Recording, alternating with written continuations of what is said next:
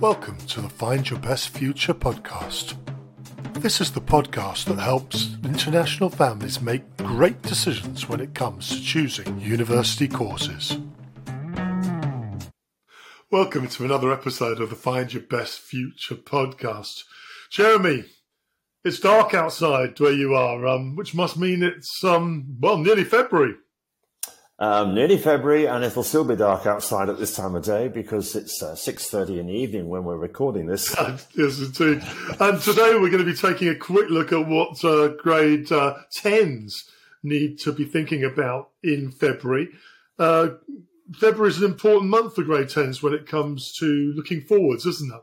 It's a very important month because semester 1 has finished and semester 2 started. And this is going to be a really, really important semester for grade 10 students because you have some important decisions to make. You need to look ahead to grades 11 and 12.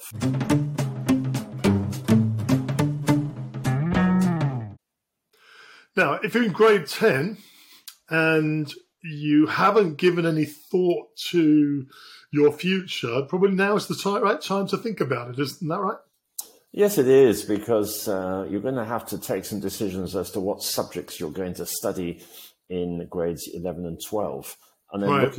looking beyond grade 11 and 12, of course, this will impact on what you are able to study at university. So it has a knock-on effect, the decisions that you're going to take now in grade. It really does, doesn't it? And, yes. And it's really critical decisions need to be made in the next few months. What kind of things do students need to be thinking about around making these choices? Well, I would say that there are many important things to think about, but if we just focus on the impact of your choices on where and what you can study at university, I think there are probably two categories of grade 10 students. Those who know for sure what they want to study at university, definitely a minority. Definitely in my experience. Absolutely. If you are listening to this and you are thinking, oh, all my friends know and I don't, well, relax. You, if you don't know for sure, are normal. You are in the majority. However, let's focus on those students who actually know what they want to study at university. This is actually quite an easy one for you. For example, if you want to study engineering at university, you need to be making sure you take mathematics and physics. Sure. If you want to study medicine or chemistry and biology, those are quite straightforward, easy ones. However, if you belong to the majority of students who don't really know what they want to study at university, and as you're probably only 15 or 16 years of age, why would you? Don't panic. You should consider picking a mix of subjects. Right. Now, the question is, of course, which ones go in the mix? Well, I would suggest that you pick subjects that you're good at. Right, that's important, isn't it? Yeah, pick subjects you enjoy because you're going to be spending a lot of time studying those subjects and writing essays and other assignments. And you could also consider picking subjects where you get good grades because good grades will help you move ahead into university. I think there's another way of thinking about this as well, which is sort of now's probably the right time to start thinking of the kind of things that you might be interested in. You know, whether it's a social studies course or whether it's an arts course or you know, the kind of things that you could visualize for your future, is it not? Yes, indeed. A lot of schools, of course, do careers testing, psychometric profiling, careers testing in grade 10. And this is quite useful because it flags up the areas which you are strong in. A lot of students know this sort of instinctively anyway. Some students think, yes, I'm strong in mathematics and the sciences. Others, their strengths are in languages or humanities. So most students have a fairly good impression about sort of the general direction. Of course, some students are strong in all of those areas, which is a nice problem to have. But I think that many students are also considering studying a subject during the final 2 years of school that wasn't taught in the lower grade levels. Oh, right. Indeed. That's, of course, a really important area. Yeah, it is something brand new. Many schools offer, for example, economics in the final 2 years of school, or psychology, both very, very interesting subjects and popular subjects for students to go on to study at university.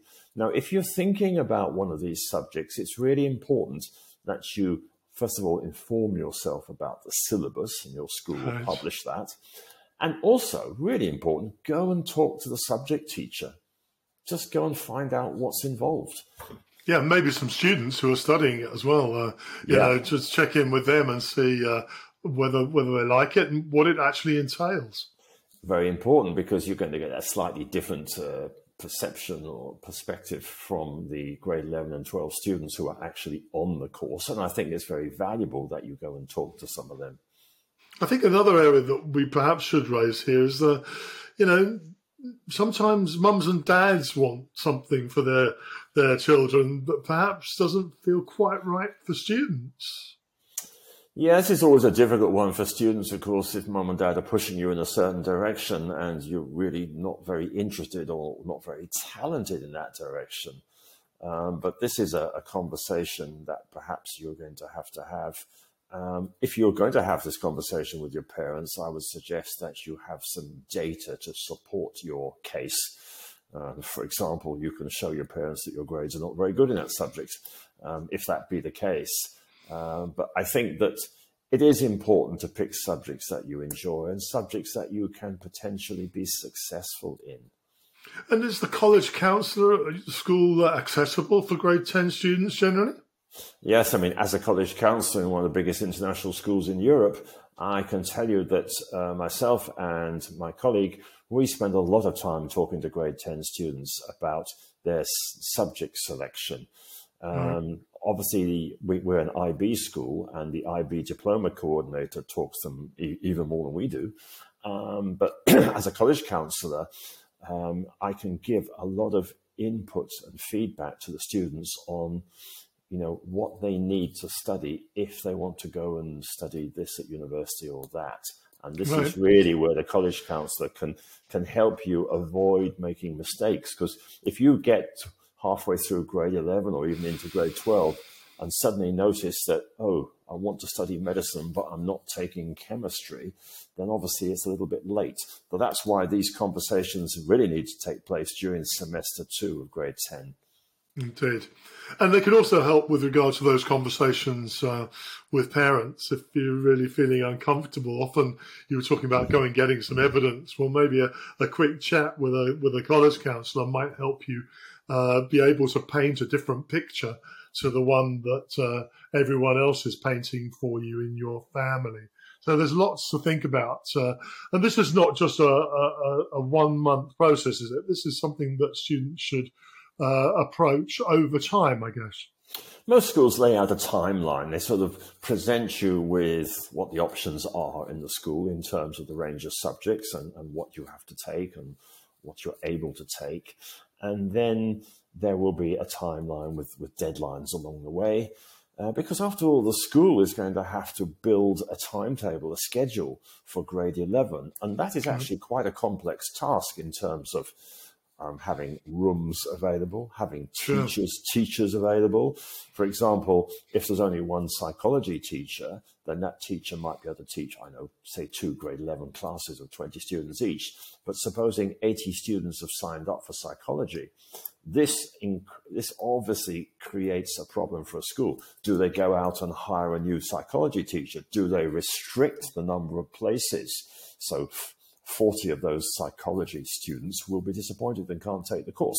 There's all sorts of things going on in the background that you as a student possibly haven't considered. Don't keep on top of things. Yes, very much so.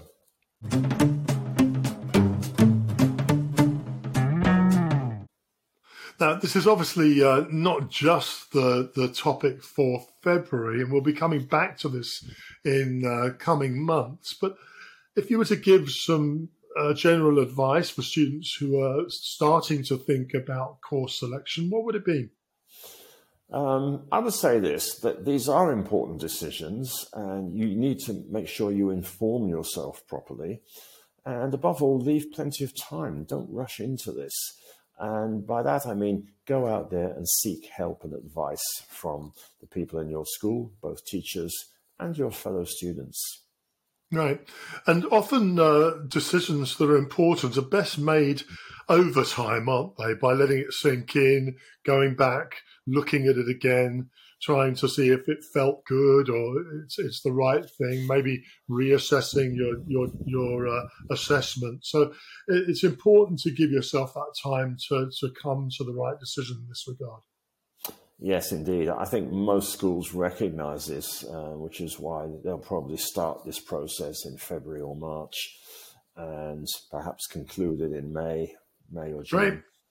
So I look forward to continuing our conversation into March and beyond in this regard. So thank you, Jeremy. Thank you. Thanks so much for joining us today. If you enjoyed this episode, please don't forget to subscribe and share the Find Your Best Future podcast.